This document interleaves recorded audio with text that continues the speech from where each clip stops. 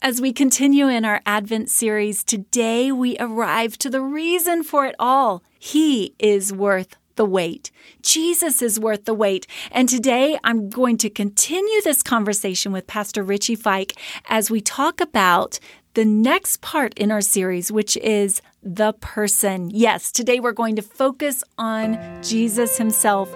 So as always, I'm going to cue the intro and we'll be right back to begin this part of the conversation about the reason for it all, our Lord and Savior, Jesus Christ.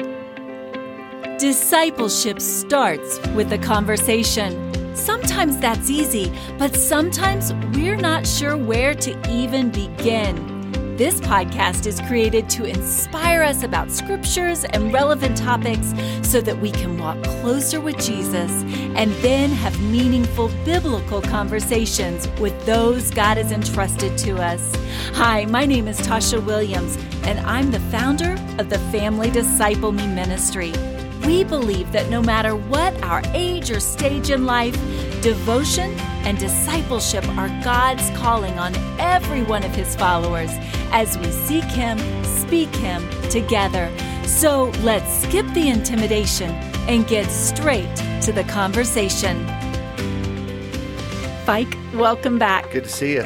It's a wonderful holiday season, and today we are at the epitome of why we're even spending time in this studio in the first place. Yeah, and I like what Kelly said this morning. He said, it's not what we're waiting for, but it's who we're waiting for. Mm-hmm. I love that idea, that this whole idea of worth the wait. Well, I've asked the question every week that I've preached this, what are you waiting for? But I think Christmas reminds us who we're waiting for, and that is such a big deal. It is such a big deal. Well, today we arrive to the person, and our specific scripture is this: the virgin will conceive and give birth to a son, and they will call him Emmanuel, which means God with us. Mm-hmm. And in that, we have the person. Yeah, and what a person he was. Never been anybody like him, right? Mm-hmm. Now, a lot of people have imitated. A lot of people have tried. But there's never been anyone like Jesus. His personality, the way that he explained and lived out the ethic of heaven and showed everybody on the earth and everybody for the history of time what it means to really understand the heart of God. There's a scripture that says that Jesus was the fullness of God. So when we see Jesus, we see God. And so we only have these 3 years and these 4 perspectives on who he was and what he said and how he interacted and who he challenged and who he healed and why did he stop and all of these moments in the Gospels. But in those 4 Gospels, we see the fullness of the heart of God. It's amazing. It is amazing. What a beautiful reflection on Scripture, Fike. I love that. And that's part of the heart that I want our listeners to catch from this series is that there are these words that we're trying to boil all of this down to: the promise, the process, the prophecies, the person. But that's just the simple aspects of it. There is so much more. It's a brilliant picture that God has painted in his word about all of this, that he is worth the wait. Fike, I want to talk with you about the person of Jesus that you see as an adult. Not just you as an adult, but him as an adult. But before we get there, I'm going to put you on the spot and ask you this question. If you could have been a part of seeing Jesus as a person when he was a baby, which character would you want to be in the Christmas story? That's fascinating. I mean, my instinct is to say Joseph because, but at the same time, like, who wants to be the father of God? Like, that's pretty tough. I think the wise men had a pretty cool job. They kind of came and brought gifts and worshiped him. I'm a worshiper by nature, so I resonate with the wise men. The shepherds were just kind of out doing their job, watching their fields by night. And they followed a star and came upon something amazing. That's more the way I've lived my life. I've just sort of like happened into great things. And I'm like, hey, look at that. So I probably resonate more with the shepherds, but I don't know. I mean, just to be there would be incredible, just to see it. Absolutely. Only a few people did. Only a few people did. And yet God gives us the extraordinary opportunity to peer into that moment in time. Yeah. There was a donkey in that barn, right? Probably. Because I'm usually an ass. Fike. I'm not sure we've ever had a cuss word on this podcast, but you there we go. You should delete that. I'm sorry. I'm sure there were a few chickens scratching their way around and, yes, a few sheep. And I think about the innkeeper a lot. I'm an Airbnb host. There you go. And I think about the fact that that person was so busy. Their house was so full. Their inn was so full. They're booked solid. They were booked solid. They had no place, not even for a pregnant woman giving birth. Yeah. And so they were like, well, you can use the barn. Like, I think about that and I can brush aside the innkeeper. And yet I wonder what I would do in that person's circumstance. Yeah. When do I push aside the opportunities that God gives me to encounter his presence? And that innkeeper missed out, but I wonder if they were peering around the corner saying, oh my goodness, let me run back to the house and grab some things to help this woman. Yeah. Once they realized what God was doing. Yeah. Did they realize? Sure. Maybe they never even thought twice about it. Mm-hmm. You know, we got this barn. Mm-hmm. You can hang out there. Mm-hmm. Yeah. Exactly. Well, I find it interesting that your first response was about Joseph because I believe that God has really used the person of Joseph in your life just based on some of the conversations we have had. So then as we go from the nativity scene and the person of Jesus there at the nativity scene, this tiny baby, he grew into an adult and he lived out his calling. He showed us the fullness of God. And there's one moment in Scripture that has especially captivated you about that person. Tell us about it. Well, before we get to the manger, Mary comes to her betrothed and says, I got some news for you. I'm pregnant.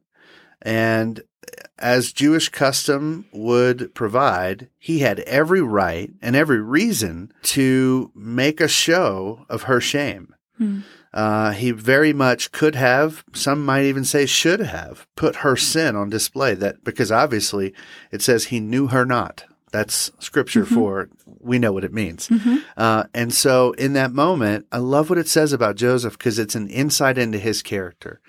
It says he decided to quietly divorce her. He decided not to make a show of her shame, not to put her on blast, not to make sure everybody in the town knows that's not my baby. You know, like there's none of that. He just decided, I'm going to do the right thing. I'm going to stick with you through the pregnancy, and then I'm going to quietly divorce you. And I think that's a beautiful moment. It's a moment of Joseph's character, who this man was. And then Jesus one day walks through the town, and there is a woman who is caught in adultery. Now, we know that there were two people. It takes two to tango. But this woman, here she is, naked in front of the town, caught in her shame. And Jesus, it's a famous moment, Jesus looks at this crowd of people who have stones in their hand, ready to do what they think is the right thing, to put this person's sin on display and to feel good about themselves in doing it. And he bends down, and there's all sorts of conjecture about what did he write down, you know, Bob, tax evasion, you know, Bill, you know what I'm saying? Right. Like there's all this conjecture about what he did. But one by one, they dropped their rocks and they walked away, and he stands up. And what I love, there's a scripture that says that Jesus is filled with grace and truth. Grace, here's this moment. I forgive you. He says, woman, where are your condemners? Where are the people that have come to stone you? She says, they're gone. Where are your accusers? They're gone. And he says, I don't accuse you either. But then he says, go and sin no more. So it's this beautiful juxtaposition of grace and truth. He doesn't just say, I just love you. I just love you. Don't just keep doing what you're doing. He doesn't say that. He says, hey, I haven't come to condemn you. I love you. Now, go and sin no more. And I just think there's a little bit of Joseph in that moment. There's a little bit of Dad, a little bit of, hey, you know what? We don't need to put people's shame on display. We don't need to do that. When we have the opportunity to show dignity to someone, let's do that. And I just wonder how much of that is heaven and how much of that is Joseph. I think it's a beautiful kind of moment where we see a father who's had an impact on a son.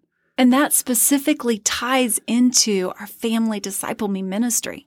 Because as we disciple the next generation, whoever it is that God has entrusted to us, in some small way, we, parents, grandparents, mentors, older brothers and sisters, however it is we are in our particular situation, we have the opportunity to mirror a small reflection of who God is Right. into the lives of those he's entrusted to us. Totally. The only villains that Jesus faced were the proud and, the prideful and the mean-spirited and the judgy.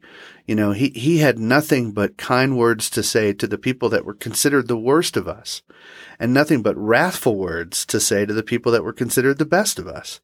And so he's showing us the ethic of heaven. And if we can share that with our kids and help them to see people as people that deserve dignity and love and care and truth, don't forget about truth, and I think what's interesting culturally in our world is we're really pushing, the world is pushing the church to be more about grace than truth.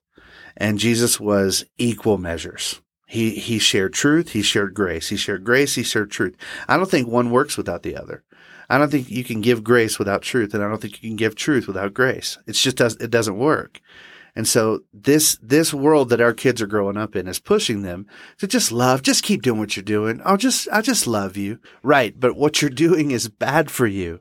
And if I don't speak truth to you, then you're just going to keep going down a road to ruin. So you have to speak grace and you have to speak truth. Well, and you were talking earlier about this picture that we have of Jesus in the Gospels. We also have a picture of Jesus in the final book of the Bible, the book of Revelation. And of course, John, the beloved, wrote the Gospel of John, but he also wrote the book of Revelation where he saw Jesus. As we wrap up this episode, can you give us a picture of the person of Jesus from that amazing moment in Scripture that we're still, in fact, waiting for? Yeah. As a pastor, I get to do weddings a lot. And my favorite part of every wedding, mom and dad or grandpa and grandma have come to their seats. The wedding party have come. They're standing around the altar. The groom is waiting. Here he is. He's got his tux on. He's trying to look tough, trying not to cry, and then the double doors open in the back of the room. And here comes the bride. Mm-hmm. And there's this moment where everybody looks to get a glimpse at her, right? But I always look at the groom. Almost every time, especially if I'm officiating the wedding, I like to watch him. First, I want to see if he cries because I think it's funny. And then second, I just want to see that look in his eye because we're all looking at a beautiful dress and a person that we love, a friend of ours, a cousin, whatever. He's looking at his future, walking down the aisle, and they're locking eyes in a way they are communicating without words. Because this is their future. And that's what's waiting for us. That's what we're waiting for. That's what's coming. And I think that's what God's waiting for that moment when he gets to lock eyes with a beautiful bride. And we see him in all of his glory. He sees us clean and blemishless before him. And we have that moment that will never end, where we are reunited. Genesis 1 and 2, where they're walking around free with God. No shame. They don't even know that they're not dressed, right? Mm-hmm. And the same thing is going to happen at the last two chapters of Revelation is this moment where the bride and the bridegroom are reunited once and for all, and it'll never change. That's what we're waiting for. We're waiting for Jesus Amen. To return. I love how Revelation closes. Even so, Lord Jesus, come. As we conclude this episode, Fike, do you have any final words of encouragement for our listeners? I just think, at Christmas, when you're sitting down with your kids, I think it's important to remember, I always tell my kids, anybody can make a promise, but it takes someone with character to keep a promise. God made a promise, and then 1,762 years later, he fulfilled it. So, I try to remind my kids during Christmas that Christmas is about remembering that he's a promise keeper. He's not just a promise maker. And he kept his promises in sending Jesus the first time, and he's going to keep his promise in sending Jesus the second time. Oh, friend, I pray that wherever this episode finds you in the holiday season or even somewhere down the road, pray that you will be encouraged and strengthened and inspired that Jesus is worth the wait. He is wonderful Counselor, Almighty God. He is our Savior, our Deliverer. He is the one who loves us and speaks to us in grace and in truth. He is the one who's going to return for his bride. God promised it. There's so much to the person of Jesus. And so I pray that wherever you are in the midst of your life right now, today, in this season, that you will listen to who He is, that you will tune your heart to His presence, that you will search scriptures and you will find out more about this amazing person who loves you with all He has. God bless you, friend. Be encouraged. Merry Christmas. Until next time.